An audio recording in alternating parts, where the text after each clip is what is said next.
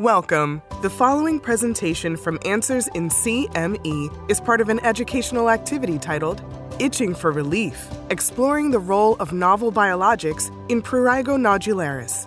To access the full program and supporting materials, please visit the activity URL in the episode description.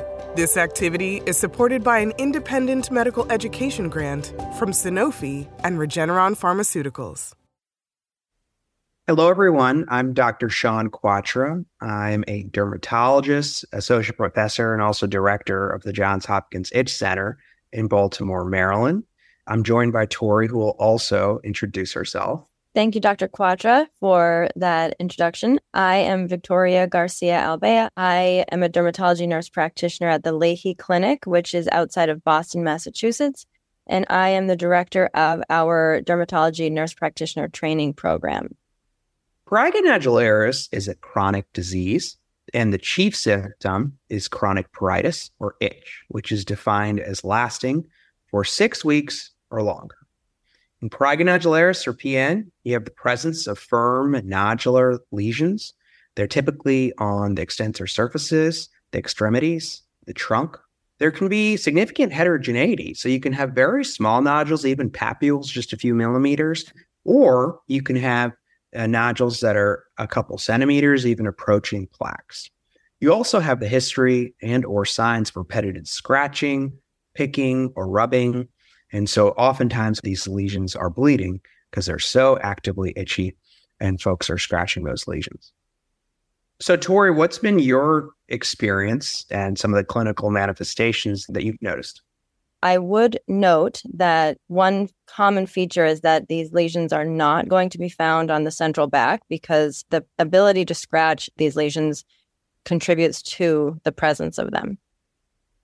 Absolutely. And we oftentimes refer to that as the butterfly sign, that area where the hands can't reach. The disease has an unbelievable impact on these patients, similar to many chronic medical conditions like heart failure, stroke. So, Tori, have you seen this type of impact on patients with PN? I absolutely have. I think patients have been frustrated by the lack of treatment, and I think that plays a role in the despair that they feel when they have this condition. Absolutely. I have patients who have had this disease, didn't have effective treatment options, and so for many years stopped seeing providers, even though now we have new options. The most important thing in PN is to interrupt or break this itch-scratch cycle and relieve the patient's itch. Once the itch improves, then healing of skin lesions can occur, and we can avoid long-term consequences such as scarring or dyspigmentation. In the past, the treatment paradigm were thought to be agents that can affect both the neural and immune systems. But there's an opportunity for the use of targeted agents, biologics, or other novel immunomodulatory options to treat prurigo nodularis that can affect both the neural and the immune component. So, Tori, can you tell us a little bit about your experience with treatment intensification for these patients in clinic? Now that we're learning so much more about the itch-scratch cycle and the neuroimmunology of what's going on in the skin, I think we are able to service our patients better with more intense treatments, just like what we do for our psoriasis and atopic dermatitis patients. We know that there also are some important disparities in care. Black patients with prurigo nodularis in particular tend to have more fibrotic nodules, oftentimes more severe disease. Our group has found that they have more systemic inflammation. And Black patients are disproportionately affected with PN because they actually also, along with Asian patients, have a greater genetic susceptibility to even developing these prurigo nodularis lesions. In the next session, we'll discuss how new awareness of the pathogenesis of PN has led to novel biologics for the treatment of this condition. In this session, we will review the latest targets we're focusing on through biologic treatment to improve management of prurigo nodularis. The itch-scratch cycle is an important aspect to prurigo nodularis, and we know that when skin barrier is disrupted by scratching, it produces signals that go to the dorsal root ganglion, which then goes to the brain and tells you to scratch more. So the more you scratch, the more itchy you get. Shawn, would you take us through some of the key inflammatory processes involved in this disease pathogenesis? So Prurigo nodularis is a unique pruritic skin disorder. And I would say just like atopic dermatitis and psoriasis have their unique pathogenesis, so does Prurigo nodularis. So what's very distinctive in this disease is the nodule, the appearance of this very fibrotic nodule. And actually work from our group has found that when you compare Prurigo nodularis to psoriasis or atopic dermatitis, what's unique is fibroproliferative genes. And when we actually looked in my lab at these fibroblasts, we found that the fibroblasts have a lot of dysregulation and are very unique in Prurigo nodularis. So that's responsible for the skin thickening. But then you also have an interplay of these nerves, which are in the dermis and thickened with more branching, but in the epidermis may have a little bit less branching. So we know that there's been some damage to these nerves, that they secrete neurotransmitters. And we also know that there are cytokines and many immune cells like eosinophils, macrophages, and T cells that are present there, mostly in the dermis, that are secreting a variety of cytokine mediators like IL-13 and 4, IL-31, IL-22, and so forth. And so these mediators can then trigger the nerves. The nerve damage can then trigger neuropeptide release that triggers cytokine release. So you have this itch-scratch cycle and this neural immune cycle of release of neuropeptides and cytokines that makes folks so darn itchy. That was a great summary, Shawn. As awareness of the pathogenic processes in Prurigo nodularis have become more clear, we now have targeted treatment options for our patients with PN. In the next session, let's review some of the efficacy profiles for the biologics for treatment of this condition. Let's review the efficacy associated with targeted biologics for patients with PN. Shawn, can you take us through the first studies with dupilumab? Dupilumab is a monoclonal antibody that inhibits IL-4 receptor alpha, thereby inhibiting IL-4 and IL-13 signaling. So the two key pivotal trials for Prurigo nodularis in the phase 3 program were PRIME and PRIME2. And about 6 months into treatment, what we saw in both trials was 50 and 60% of patients had at least a 4-point improvement in itch. Between 40 and 50% of patients also had a reduction in nodules to a IGA success of 0 to 1, which would be defined as less than 6 nodules. So that was pretty significant results. And we know that itch relief was significant early, just after a few weeks of therapy, and folks had improvement in sleep as well. Nemolizumab targets IL-31 receptor alpha, or IL-31 signaling, which is thought to be one of the key cytokines with itch relief. We already have results for the Olympia 2 study. It was a little bit different in that it was only for 16 weeks of therapy. The folks got this injection every 4 weeks. 4 months, around 56% of patients had a 4-point or greater improvement in itch. And also around 40% of patients had a IGA success at 0 to 1. So just in a few months, 40% of folks already had less than 6 nodules.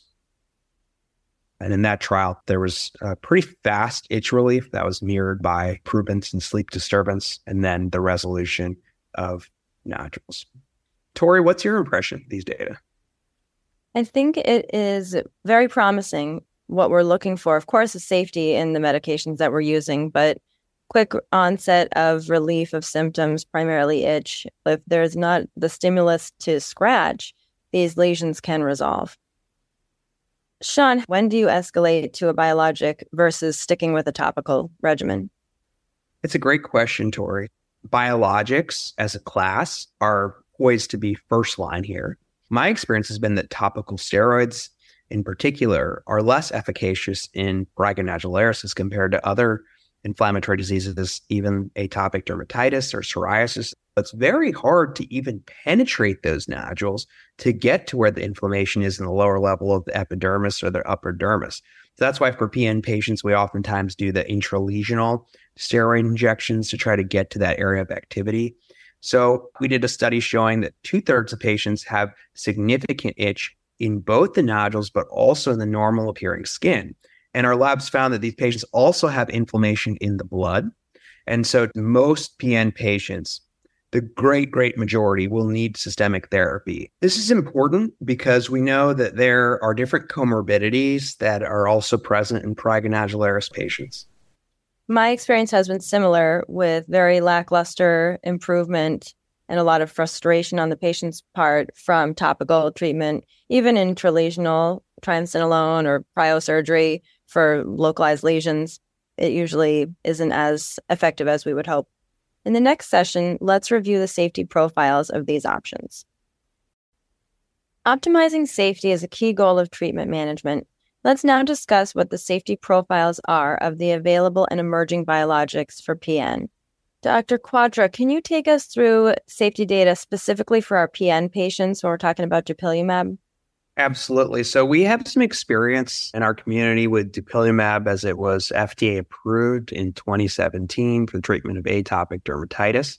And the safety data in the PRIME and PRIME2 studies mirrored what we know about the safety profile of this agent in atopic dermatitis. Very similarly balanced between the treatment arm and the placebo arm in terms of any emergent adverse effects. Some of the things that are important to note are the slightly increased risk of conjunctivitis and also of herpes viral infections. But otherwise, the safety data was largely mirroring our experience with dupilumab in atopic dermatitis. Next, to talk about nemolizumab, which is a newer agent. This was very similar in that there were not any significant imbalances in terms of adverse effects between the groups. There were not really any significant markers here other than a slightly increased risk of eczematous dermatitis, but these patients mostly had mild to moderate disease that was treated with topical steroids and didn't require discontinuation largely from therapy. Tori, what are your impressions of these data? It looks very promising, and I think it's always nice to have multiple options for patients, so not just dupilumab. So I'm looking forward to being able to use this one in clinic.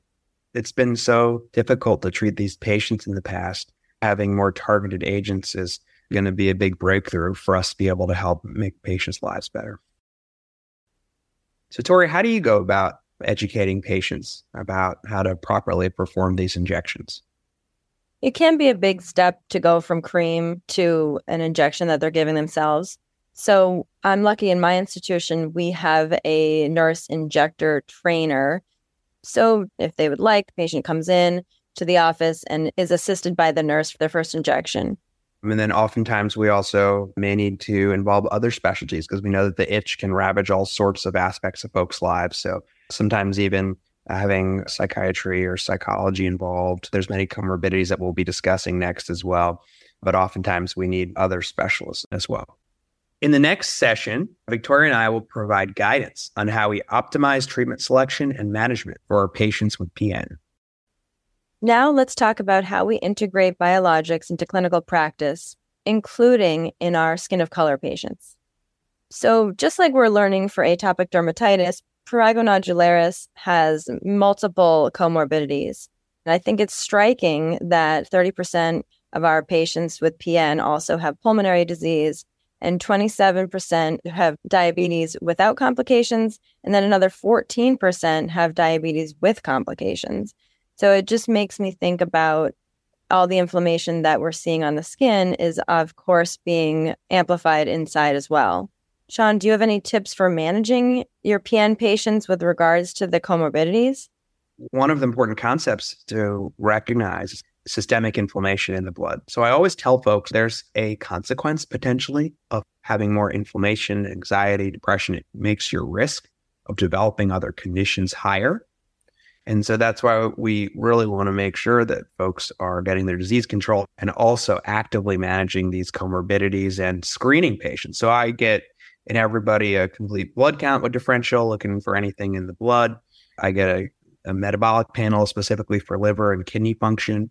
Also, you want to see the blood glucose or hemoglobin A1C. So those are all important screens that you should be doing in PN patients that you may not need to do in patients who may have atopic dermatitis.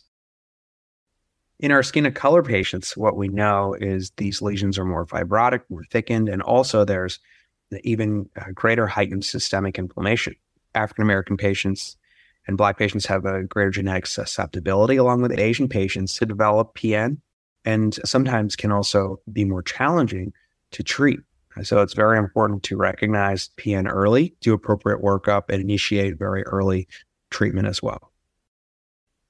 The inflammation in African American patients can be even more heightened. So things like the erythrocyte sedimentation rate and the C-reactive protein levels in the heart, those have all found to be higher in African American patients as compared to Caucasian patients. Any other considerations, Tori, that you have in PN patients, particularly skin and color patients, that you may see?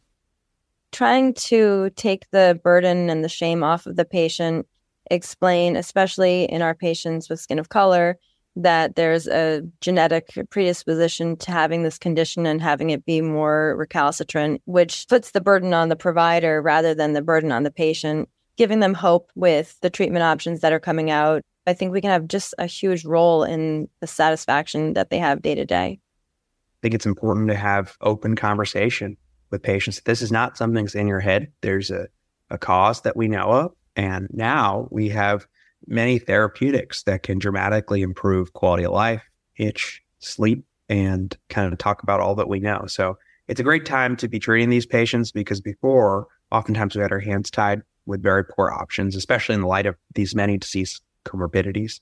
But now we have options. So that brings patients joy, and it also helps us as providers help our patients feel better. Thank you for listening. Please visit the activity URL in the episode description to view all program materials, complete the post-test, and get a certificate.